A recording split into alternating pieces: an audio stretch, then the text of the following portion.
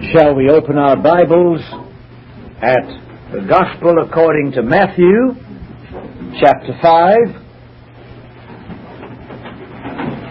Having dealt last night with the Gospel according to Ezra, as found in the book of Ezra and the book of Nehemiah.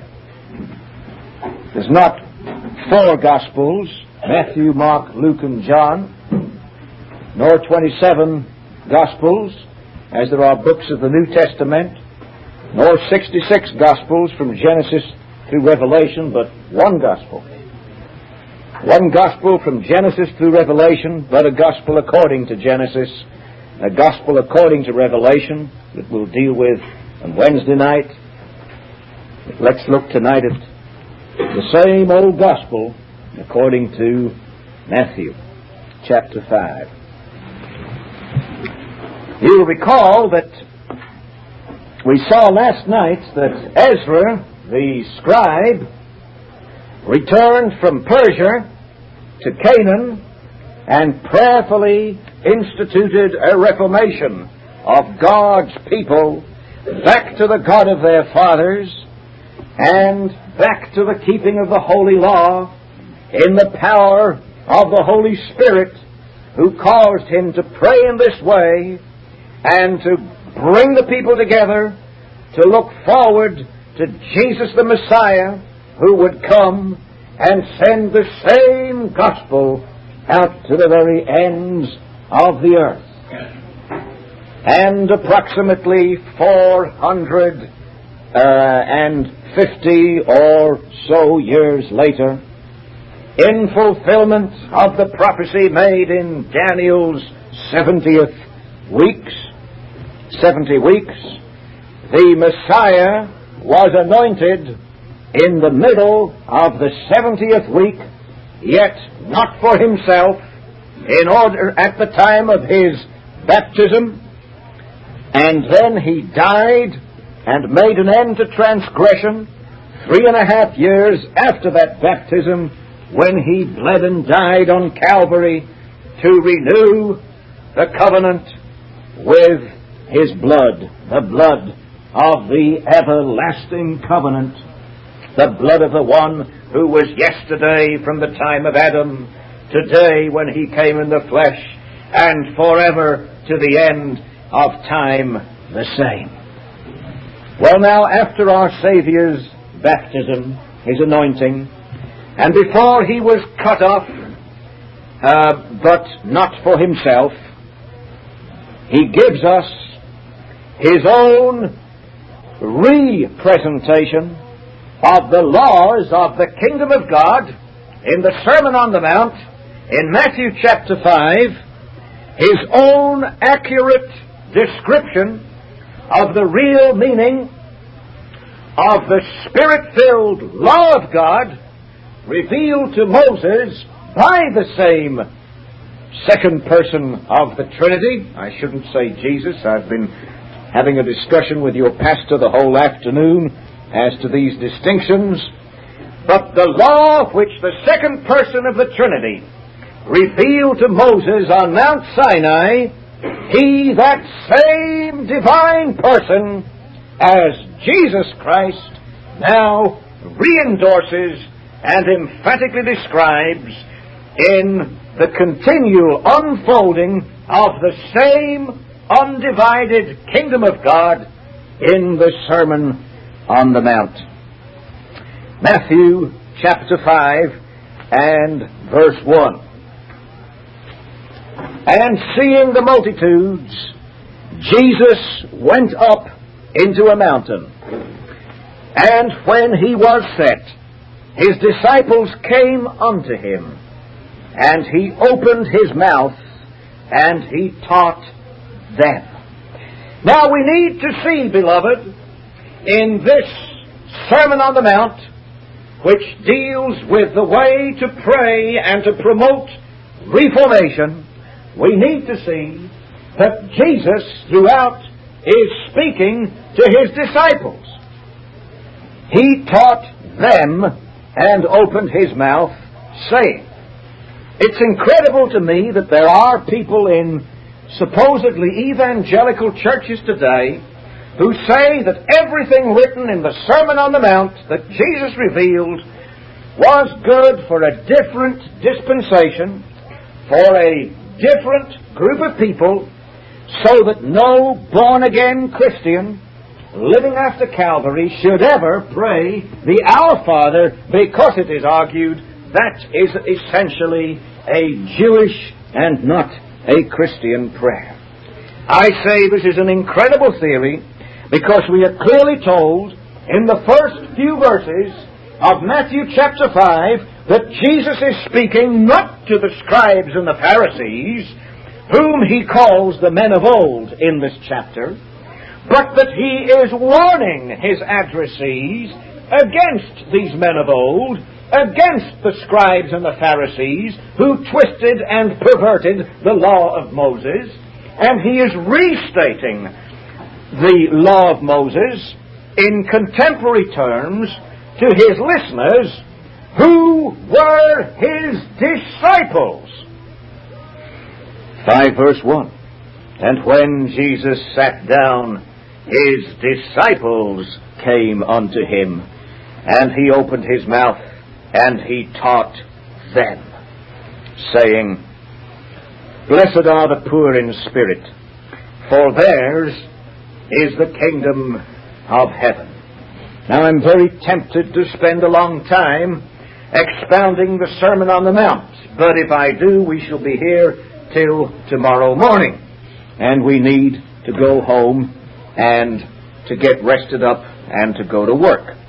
So let me go over this very quickly and concentrate on what this discourse, perhaps the greatest discourse that has ever been revealed by God through His blessed Son directly to man, has to say specifically about prayer and reformation.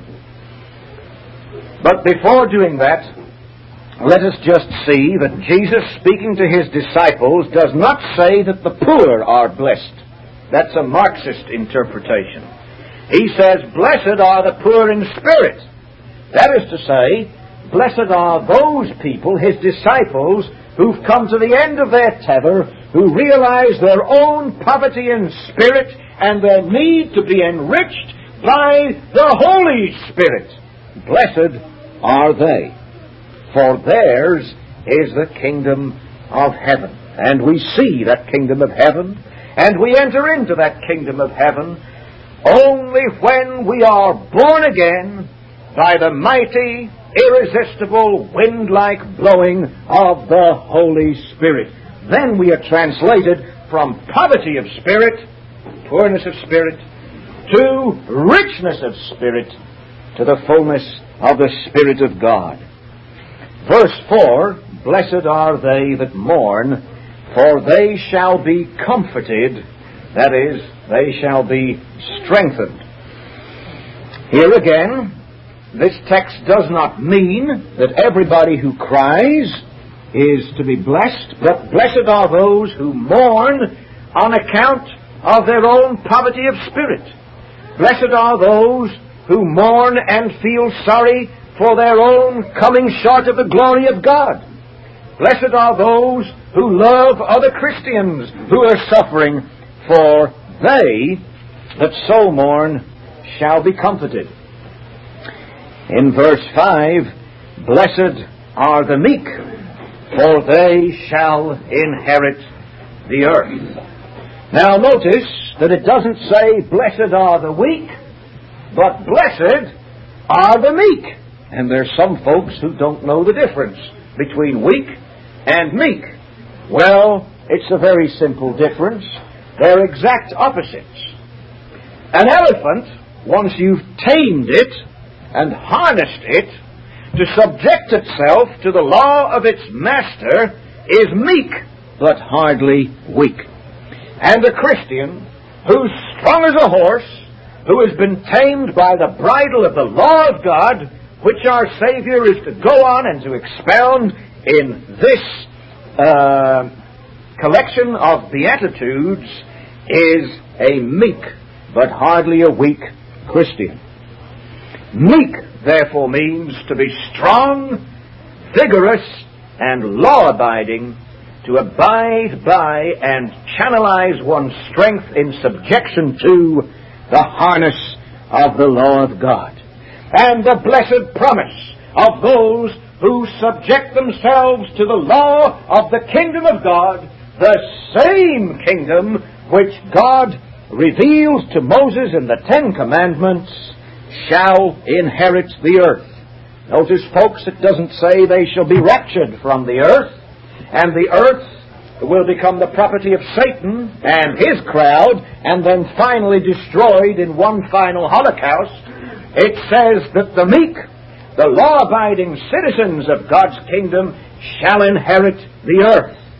Not only inherit the earth when they die and go to heaven, and after the second coming are brought back by Jesus with heaven onto the new earth, and then live on that earth, the same earth that we're on now, but renewed by fire and all the evil works purged off, and that we inherit this earth, this earth after the second coming forever, but also that those who are meek and who keep the law of God prosper in this life here and now, and inherit this earth more and more here and now in the time that lies ahead between now and the end of the centuries at the second coming.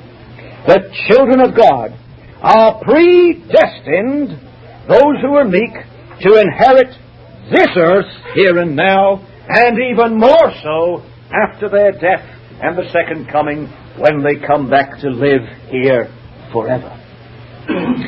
Verse 6, Blessed are those which do hunger and thirst after righteousness, for they shall be filled. What does it mean to hunger and to thirst after righteousness?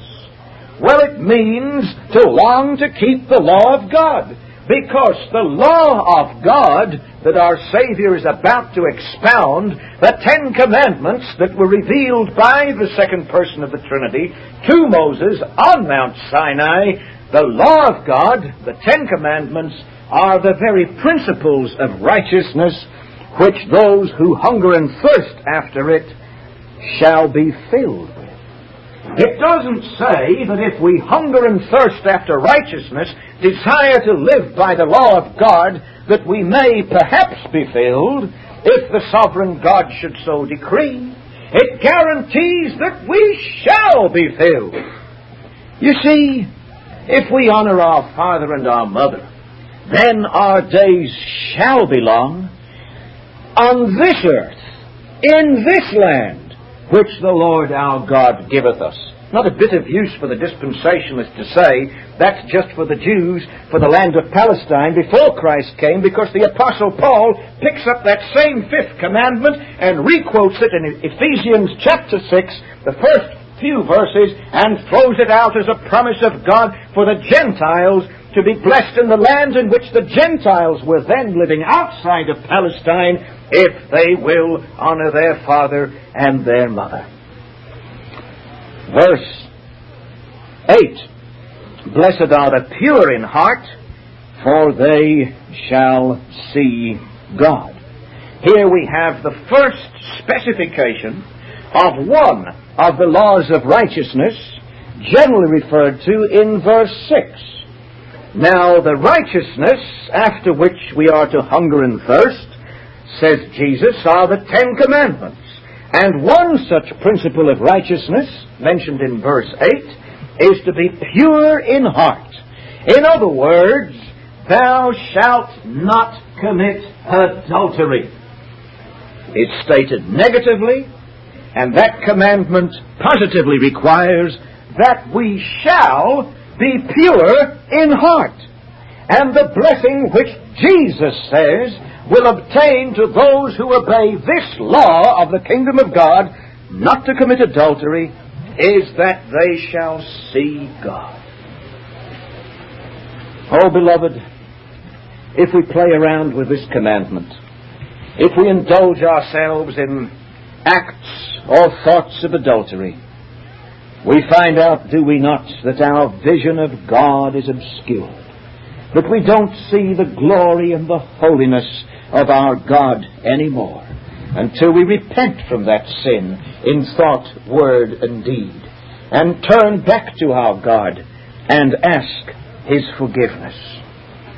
Verse 9, the Savior goes on to specify another of the laws of righteousness of the Ten Commandments. Blessed are the peacemakers.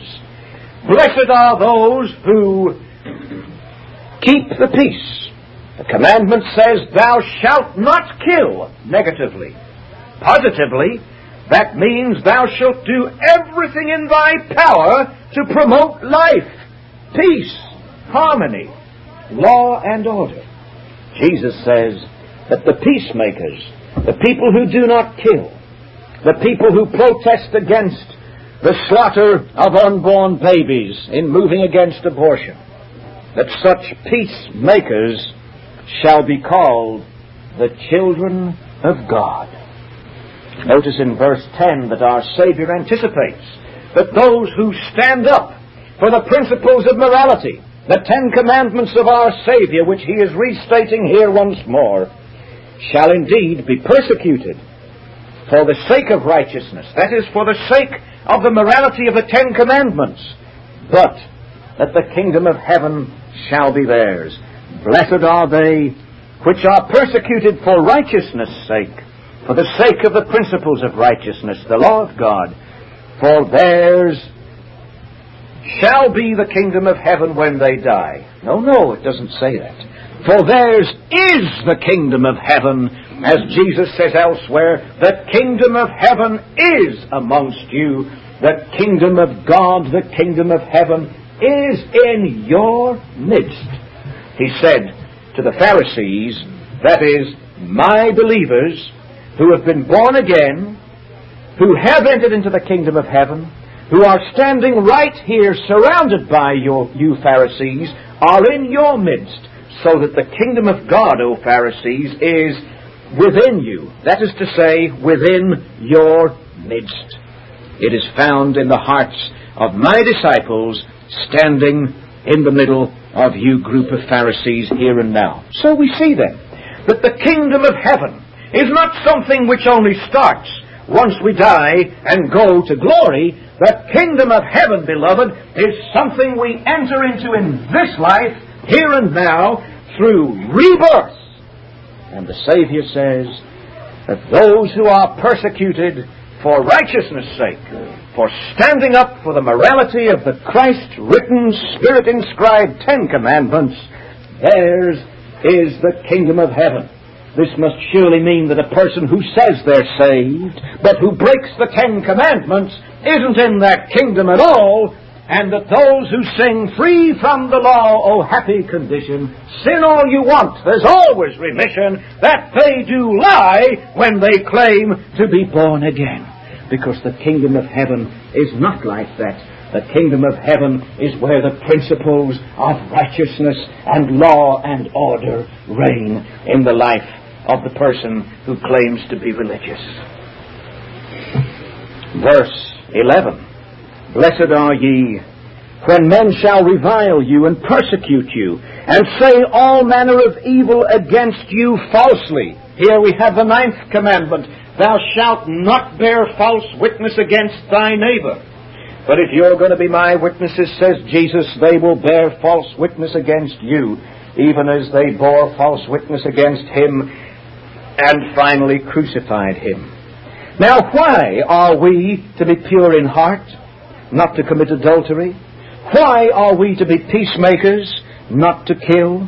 Why are we to endure evil slander against us, but ourselves not to bear false witness?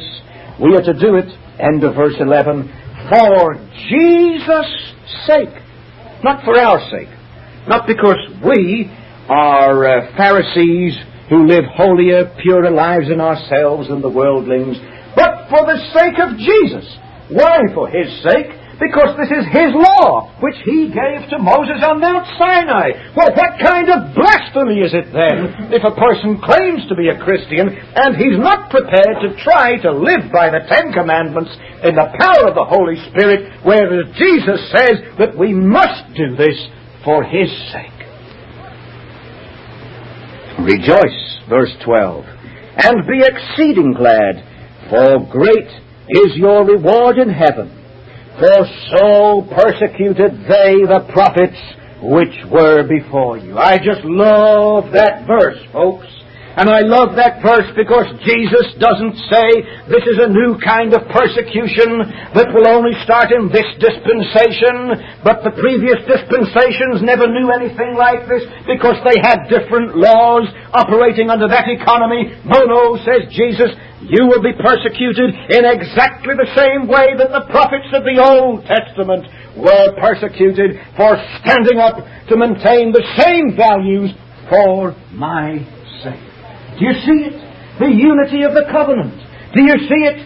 That which the prophets were persecuted for doing, that the Christians in the New Testament time will be persecuted for doing. Package deal. One Bible, one covenant from Genesis to Revelation. Undivided. Verse 13. Ye are the salt of the earth. But if the salt hath lost his savour, wherewith shall it be salted? It is thenceforth good for nothing but to be cast out and to be trodden under the foot of men. Martin Luther read this verse and he said, we are the salt of the earth. The function of salt, says Luther, is to get out of the salt pot and to be rubbed into the decomposing meat, so that the process of the development of putrefaction in the meat can be arrested by the geographical presence of the salt. And then Luther applied this to the separatist Christian who doesn't want to touch, who doesn't want to associate, who doesn't want to defile himself by coming into contact with a worldling. And Luther said to these Christians, you are the salt of the earth. But what's the use of salt if it stays inside of a salt cellar? That's right. And you know something, friends? Many evangelicals today are inside of a salt cellar. They don't want to come into contact with the meat. And Jesus says, if we stay in the salt cellar, but we don't get involved in the warp and the woof of the economic and the political and the artistic and the everything else that's going on round about us, all we're good for, says Jesus prophetically, is to be thrown outside and to be trampled on with the feet of the unbeliever. Because we should be going outside and trampling on the unbeliever, converting them to our team, or otherwise being used by instruments of God in trampling them down as the feet of Jesus, our risen head, who is now seated in heaven and is now, through His church, through His earthly people, subduing all of His enemies until they've been reduced to His footstool. So what are you doing? Are you, in the name of the Lord, marching out and dictating the pace in life outside of a church? Or are you like salt, cringing inside the salt cellar of the church, not wanting to get involved in these other so-called worldly issues, and allowing the pagan bunch, the children of Satan, the trespassers on this world as God's property, to dictate the pace of things outside? Jesus says, that's the way we are. We're only good to be trampled down by the unbelievers because we won't go outside and in the name of the Lord trample them down into submission through the sword of the Spirit, which is the Word of God. Verse 14, ye are the light of the chosen, frozen, feeble few. That right? No. Ye are the light of the world. Where are we to shine? You in your small corner, and I in my small corner? No. We're to shine in the world. Go ye into all the world, and turn all of the nations into my disciples. That's what the Greek says. And baptize them, the nations, in the name of the Father, Son, and Holy Spirit. And what nation is there that doesn't have infants and children? And then teach them all things whatsoever I have ever commanded you. And lo, I shall be with you always, even unto the ends of the earth, because ye are the light of the world. People don't light a candle and put it under a bushel. You don't start a little revival inside the bushel of the four walls of a little church. But that revival spreads outside of the church, folks. It irrigates and it brings revival wherever it goes. And the community gets stirred up. And the principles of righteousness, thou shalt not kill, quit the slaughter of unborn babies. Thou shalt not commit adultery. It's not right for you to do your own thing, even in your own house, outside of wedlock. Then we get a reformation as the salt goes through into the fabric of society and starts dissipating and pushing away the principles of pollution. Now then, men light a candle. They don't hide it under a bushel, but they lift it up on a candlestick. Stand up for Jesus. They raise the banner of the cross and of His morality. And it giveth light unto all that are in the house. All? That sounds awful Arminian, doesn't it? No, it isn't. Why, it is that some Calvinists and many enemies of Calvinists think that Calvinists believe that Jesus only died to save 2 or 3 people here, 4 or 5 over there. That's not the teaching of Scripture at all. The Bible says God so loved the world that He gave His Son, and that ye are the light of the world, to give light unto the world, to everybody that lives in the house. Verse 16. Here's a good optimistic postmillennial principle, folks. Let your light so shine before men that they may say that you're a bunch of screwballs, and praise God that if there is one, that they're not like you. No. Let your light so shine before men, before all men, that they may see your good works and creep further into their burrows into hell. No, and glorify your Father which is in heaven. You see, it's in the light of this that Jesus can go on to say, verse 17, do not think that I have come to destroy the law, which I've just been expounding and said we must keep as the way in which we give light, as the way in which we as salt give saltiness to the world. I haven't come to destroy it. To destroy the law of God would be to destroy the gospel, because the gospel is the law of God, and the law of God is the gospel. It's the grace of God in the law, and the lawfulness of God in the grace of God. I've not come to destroy the law, which I myself revealed in the Garden of Eden to Adam and stamped it on his heart, which I once again re-promulgated to my ancient people on Mount Sinai, which I am once again, as Christ incarnate, audibly and vocally enunciating to you, my disciples, which my Holy Spirit, after my ascension into heaven, will come and inscribe on the fleshly tables of your hearts the law of God as it was on the heart of Adam before the fall. Romans chapter 2, verse 14 through 16. Don't think that I've come to destroy the law or the prophets. I haven't come to destroy, but to fulfill. For truly I tell you, till the heaven and the earth pass away, one jot and one tittle shall in no wise pass from the law till all be fulfilled. Ah, says the dispensationalist, you see, it's until Calvary it will be kept, and there it will be fulfilled. Not so, says Jesus. The law will go on being fulfilled until the heaven and the earth pass away. And if you want to know when that is, it's never. At the second coming of Jesus Christ, the earth will be renewed, but it won't pass away. And the children of the kingdom will abide by God's law on the new earth forever. And the children of darkness will break God's law and be punished for the breach of God's law in hell forever, outside of the sorcerers and the murderers and the adulterers and the thieves and all liars. All those who break the Ten Commandments. See it? Do you see it? Isn't it obvious? Go up to any worldling at the office tomorrow and he'll tell you, well, that's obvious. I've been telling you Christians all these years that only good people go to heaven, bad people go to hell, if there is a heaven and a hell. And all you've turned round and said, no, it's so simple. Just believe in Jesus and you can be as bad as you like. Don't believe in Jesus and you can be as good as you like and you'll still be lost. And the worldling says, what kind of crackpot theology is that? And the worldling is right.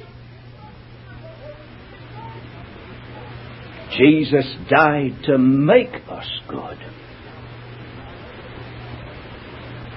By grace are we saved, through faith. And that's not of ourselves. It is a gift of God. We are His workmanship, created in Christ Jesus, but we're created unto good works.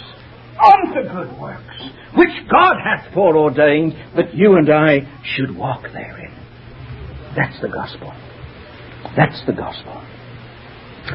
Now then, Jesus says, verse 18, till heaven and earth pass, not one jot or one tittle shall in any wise pass from the law, till all be fulfilled, and therefore, whosoever, that the dispensationalists who love these whosoevers of the Bible would listen to this one. Whosoever shall break one of these least commandments, even the teensy-weensy Sabbath commandment that nearly everybody breaks today. Right? Whosoever shall break one of these least commandments and shall teach men so. Why, we have a great minority of theological seminaries, particularly in America, dedicated today to teach men to break these commandments, which are falsely regarded as being Jewish and for a previous dispensation.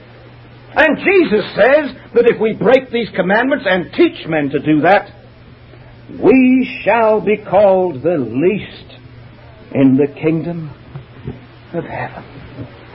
Not quite sure what that means. Whether it means we'll go to hell, or whether we'll be saved as antinomians by the skin of our teeth, but when we get to glory, we're at the very bottom of the rung. Either way, it's not very nice. But whosoever shall do these commandments, and shall teach these commandments, as we must endeavor to do, he shall be called great in the kingdom of heaven. Not great in the theological seminaries, not great in the denominations. Their opinion doesn't really matter. But shall be called great in the kingdom of heaven, of which Jesus is the head.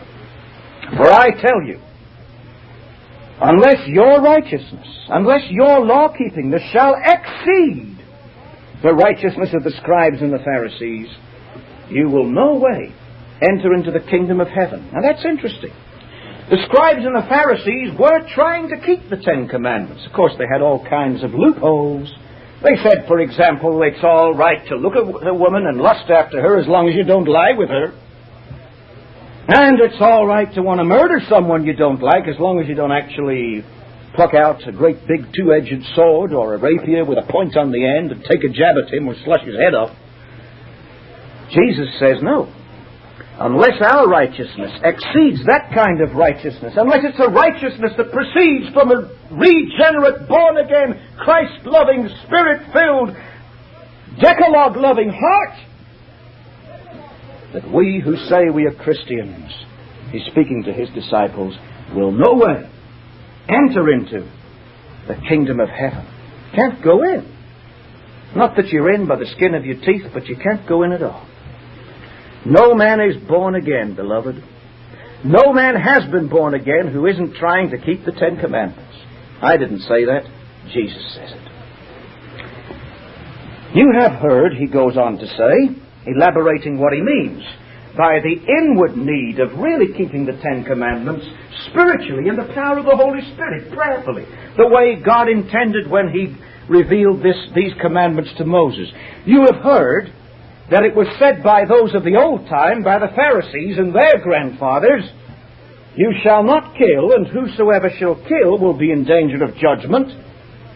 And, of course, they went on to say, but as long as you don't actually kill someone and you merely wish him dead, well, then you're not in danger of judgment.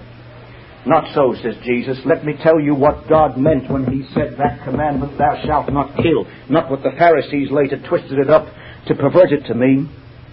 Jesus says in verse 22, as the one who gave the Ten Commandments originally, listen, I tell you that whosoever is angry with his brother without a cause shall be in danger of judgment. Whosoever shall say to his brother, Raca, you miserable vain fellow, or perhaps I spit on you, shall be in danger of the council. Whosoever shall say, thou fool, that means you unloved, morally depraved individual, shall be in danger of hellfire. Wow, says someone, that's weird. That God would send people to hell who call someone else a fool? Well, don't get mad at me about it, folks. Get mad at Jesus. His word. His teaching, not mine. I'm just a poor preacher trying to tell it like it is.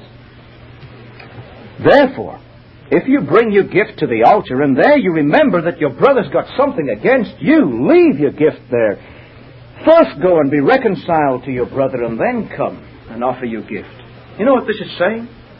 Not only must you and I make something right with someone we've offended, but if we know that he's mad at us unjustly, we've got to go to him and do our best to straighten it out before we bring God a dime. How many of us do that? How many of us do that? And Jesus says if we don't do that, we are murderers. We've written off that man who's mad at us without just cause, and we're not going to do anything to be a peacemaker, which he tells us to do earlier in the chapter. Verse 27, he moves on to the seventh commandment. You've heard that it was said by those of the old time, the Pharisees, and they were repeating something of what Moses said, but hardly the full thrust of what Moses meant. Thou shalt not commit adultery, but I tell you, as Moses told you, whoever looks on a woman to lust after her has committed adultery with her already in his heart. Verse 33. And then he goes into a question of divorce. That's a very touchy subject. I'll just pass over it, but ask you to pray it through on your knees tonight later. Verse 33, he moves on to the third commandment. Again, you have heard that it has been said by those of old time, the Pharisees, you shall not forswear yourself. That means don't perjure yourself. But you shall perform your oaths unto the Lord. In other words, you can lie, and that's quite all right, as long as you haven't taken an oath. If you've taken an oath, well, then you mustn't lie. But if you haven't taken an oath, then it's not so important. Listen, says Jesus, here connecting the third and the ninth commandments, thou shalt not bear false witness. I tell you, don't swear at all, neither by heaven, for it is God's throne, nor by the earth. And then, verse 38, let your communication be yea, yea, and nay, nay. For whatsoever is more than this cometh of evil, cometh of the devil. I wonder how many preachers are the devil. I've encountered such a lot of lying amongst preachers in my life. Almost makes me think that politicians are trustworthy people. But beware of preachers. Because they won't tell it like it is. They won't say yes, yes, and no, no. It is always yes and no, or maybe, or may I give you a few suggestions instead of saying, listen, this is what God says. Verse 48, be ye therefore perfect, even as your Father which is in heaven is perfect. This point the pseudo-Calvinist says, I don't want any of this imperfection. God takes me just as I am. Salvation is all by grace. None of us can be perfect. Listen, Jesus says, be perfect. I can't be perfect. True enough, but you've got to be it. How can we call ourselves Christians if we're not trying to be perfect with every ounce of our strength? To be as perfect as a human being, the fallen seed of Adam, regenerated by the Holy Spirit, can possibly be, even as our Father in heaven, to His divine extent, whose image we are, is perfect in a godly way. Now, that was the introduction. Let's now move on to the sermon. Don't worry, this time I hope the introduction will be longer than the sermon. We're interested in prayer and reformation. Chapter 6.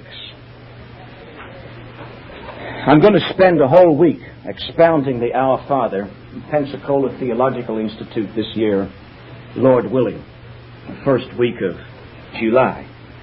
So let me just give a very quick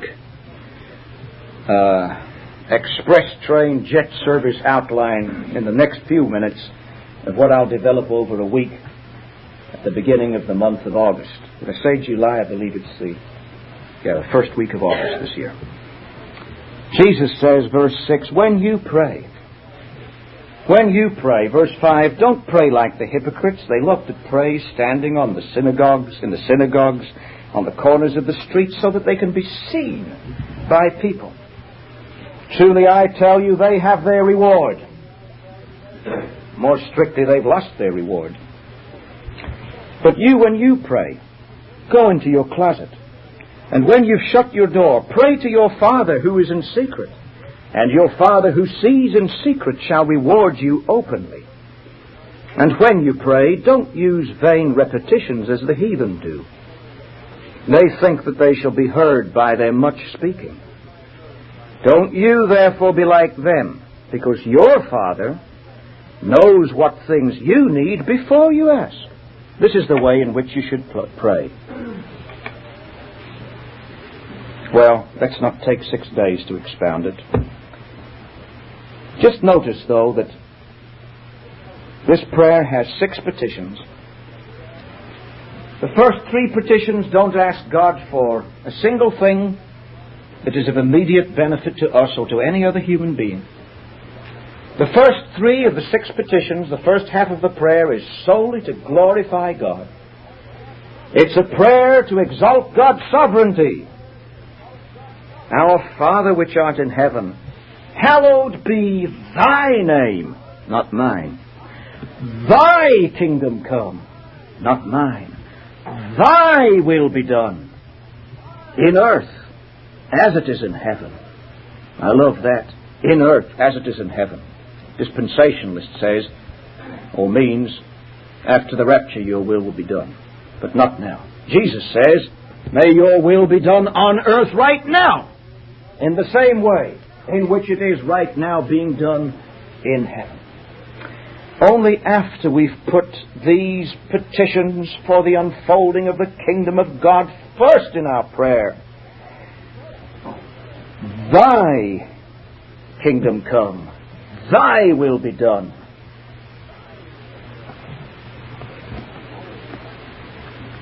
Hallowed be thy name. Only then do we begin to pray for our own needs and one another's. Give us this day our daily bread. Notice, not give me this day my daily bread. God bless me, God bless the wife, God bless the children, God bless our cat, God bless our dog. For Christ's sake, amen. What kind of a prayer is that? 2/3 of the people in the world never had enough food in their stomachs since they were born. Need to pray for them.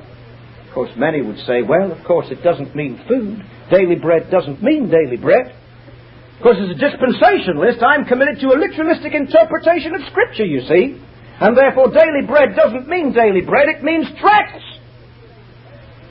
Spiritual food. Right? Hardly. Would include the spiritual food, of course.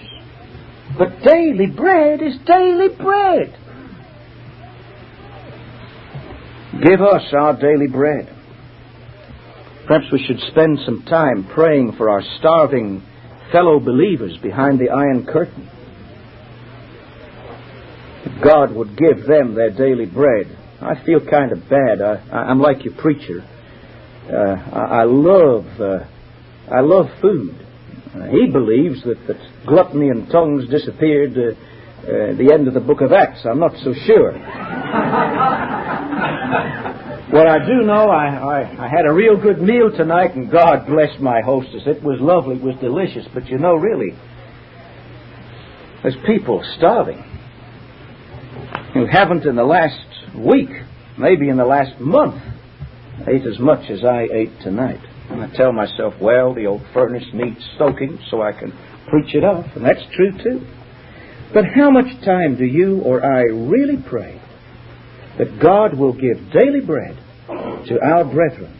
Perhaps most of our brethren throughout the world have never had that daily bread as much as they need it.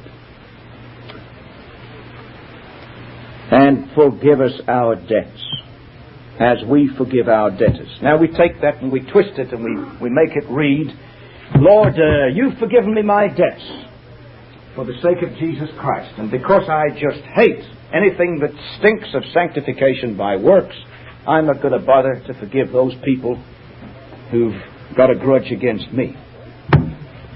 Because if I were to do that, that would show I'm not trusting in the merits of Jesus Christ alone, but I'm trying to make my own ability to forgive those who've wronged me a precondition of you forgiving me. Now, of course, our forgiving of those who hurt us is not a precondition of God forgiving us our sins. But I'll tell you this, that if we really are Christians and we really have the nature of Jesus Christ and don't just say so, we are going to forgive those who hurt us in the same way that Jesus forgives us our sins. And I am just appalled and sick to see the number of fundamentalist Christians who claim to be saved, who say that their sins have been forgiven, and who bear hatred and malice and ill will, not only towards worldlings who've hurt them, but towards God's born-again Christians. Of course, this is a Jewish prayer, so why bother about it? It's for a previous dispensation. They don't say it, they act like they believe it.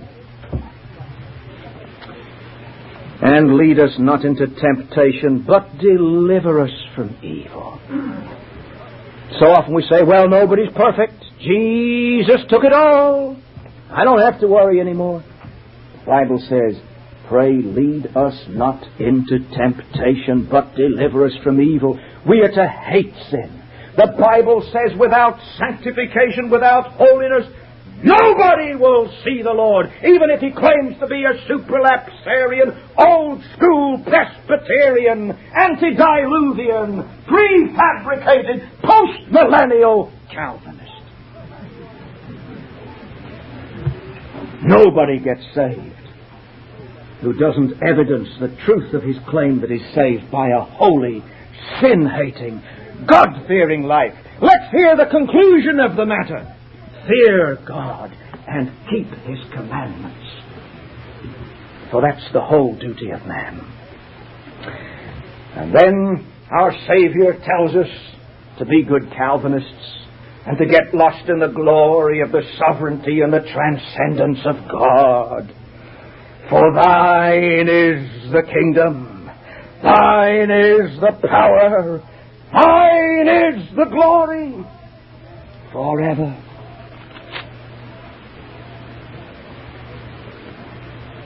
Verse 25 elaborates a little more on what it means, give us this day our daily bread. I tell you, don't worry about your life, what you'll eat or what you'll drink, nor your body, what you'll put on, your clothes. Isn't your life more than food and your body than clothing? Take a look at the birds of the air. They don't sow, they don't reap, they don't gather together in barns, but your heavenly Father feeds them. Aren't you worth much more than they are? Well, the birds are God's creatures too, but they're not the image of God. We're the image of God, and if we're born again, we're the reconstituted image of God. And what are you worried about clothing for?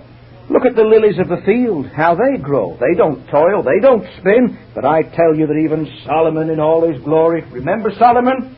Lived in that previous dispensation, got nothing to do with this dispensation of Christianity. Jesus says, no, remember Solomon? Even he in all of his glory wasn't clothed like one such lily. Verse 33. Seek first the kingdom of God. Seek to be born again first, so that you can enter into that kingdom. And don't just seek to be born again, to enter into the kingdom of God, but also seek His righteousness. Seek to live by the laws of the kingdom. Seek that the Spirit of God would engrave the law of God in your heart, so that you can be the light of the world, so that you can be the salt of man, so that everyone can see that you're a Christian before they see that neon light Jesus Saves sign flashing in their eyes. They can see your salt. They can see you love God. They can see you keep the commandments. Seek His kingdom and His righteousness, and Jesus says all of these things will be given to you. Food, clothes, shelter. God will take care of you. Chapter 7, verse 7. Ask. That means pray. Get down on your knees and say, Lord, this is what I want. Not for my sake, but for the sake of your kingdom. Ask, and it will be given you. Seek, and you shall find. Knock, and it shall be opened unto you. Verse 9.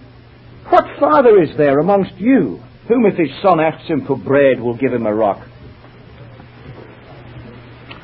Children, I haven't spoken to you yet. Were you hungry tonight? Did you ask your dad for a piece of bread? Any of you? Mom, give me a piece of bread. Anyone say it tonight? You did. Good. What did your dad do? Did he give you a rock? Your mom? Did he give you a rock? Or did he give you a piece of bread? Now Jesus says, look, if a father will give a hungry child a piece of bread when he asks for a piece of bread, don't you think the Heavenly Father, God, who loves us much more than our daddy and mommy loves us, don't you think that He will give us the good things, not just a piece of bread, but something even nicer than a piece of bread, good things, to those that ask Him? Chapter 8, verse 2. Behold, there came a leper and worshipped Jesus, saying, Lord, if you want to, you can make me clean. Now here's a man who's learned how to pray. Lord, it's up to you. Lord, I don't have claims against you, but if it's your sovereign will to save me, make me clean. Calvinist prayer. And Jesus cleanses him and then says, Jesus did it all. Now you don't have to do anything. Right? Wrong. Verse 4. Jesus heals him and says, now see that you don't tell anybody.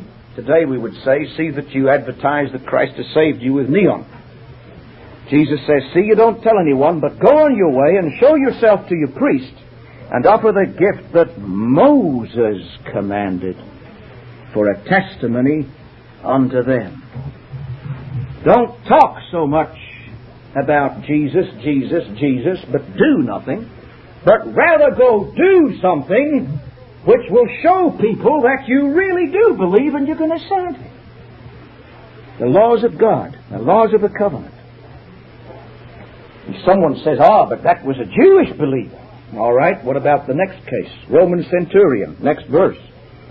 Jesus entered into Capernaum. There came unto him a centurion, beseeching him and saying, Lord, my servant lies at home, sick of the palsy, grievously tormented. Verse 8, I am not worthy that you should come under my roof, Lord. I'm a totally depraved sinner, Lord. You just speak the word only. You just effectively heal, limitedly atone for me. Let your irresistible grace operate, Lord. That's all I need. And it will be so. Just speak the word. Verse 10, when Jesus heard that, he marveled. And he said to those that followed him, verily I say unto you, I have not found so great a faith, no, in all Israel. And I say unto you, and this is my last verse, it really is. I've gone this far to link it back to Moses, you see, with whom we started. Jesus said, I tell you, many shall come from the east and the west, Gentiles, and they shall sit down as the bride of Christ, separate from the Israelites as God's earthly bride. No. They shall come from the east and the west, and as one people, as one covenant people in all ages. That's my parenthesis, like the dispensationalist parenthesis in Daniel 9, but this parenthesis is a true parenthesis. They shall come and sit down with Abraham and Isaac and Jacob in the kingdom of heaven. So we see that Abram, Isaac, and Jacob didn't just get earthly promises to Palestine, but they did indeed inherit, as do all who are born again, as they were, the kingdom of heaven. They sought the kingdom of heaven and His righteousness, the Ten Commandments, in the power of His Spirit, prayerfully and reformationally. And everything they needed was given to them, as it is and will be to us tonight who believe the same everlasting gospel. Thank you for your patience. Amen. This Reformation audio track is a production of Stillwater's Revival Books. SWRB makes thousands of classic Reformation resources available, free and for sale, in audio, video, and printed formats. It is likely that the sermon or book that you just listened to is also available on cassette or video, or as a printed book or booklet. Our many free resources, as well as our complete mail-order catalog, containing thousands of classic and contemporary Puritan and Reformed books, tapes, and videos at great discounts, is on the web at www.swrb.com. We can also be reached by email at swrb@swrb.com, by phone at 780-450-3730, by fax at 780-468-1096, or by mail at 4710-37A Avenue, Edmonton, that's Edmonton, Alberta, abbreviated capital A, capital B, Canada, T6L3T5. You may also request a free printed catalog. And remember that John Calvin, in defending the Reformation's regulative principle of worship, or what is sometimes called the scriptural law of worship, commenting on the words of God, which I commanded them not, neither came into my heart, from his commentary on Jeremiah 7:31, writes, God here cuts off from men every occasion for making evasions, since he condemns by this one phrase, I have not commanded them, whatever the Jews devised. There is then no other argument needed to condemn superstitions than that they are not commanded by God. For when men allow themselves to worship God according to their own fancies, and attend not to His commands, they pervert true religion. And if this principle is adopted by the Papists, all those fictitious modes of worship in which they absurdly exercise themselves would fall to the ground. It is indeed a horrible thing for the Papists to seek to discharge their duties towards God by performing their own superstitions. There is an immense number of them, as it is well known, and as it manifestly appears. Were they to admit this principle, that we cannot rightly worship God except by obeying His word, they would be delivered from their deep abyss of error. The prophet's words, then, are very important, when he says that God had commanded no such thing, and that it never came to his mind, as though he had said that men assume too much wisdom when they devise what he never required, nay, what he never knew.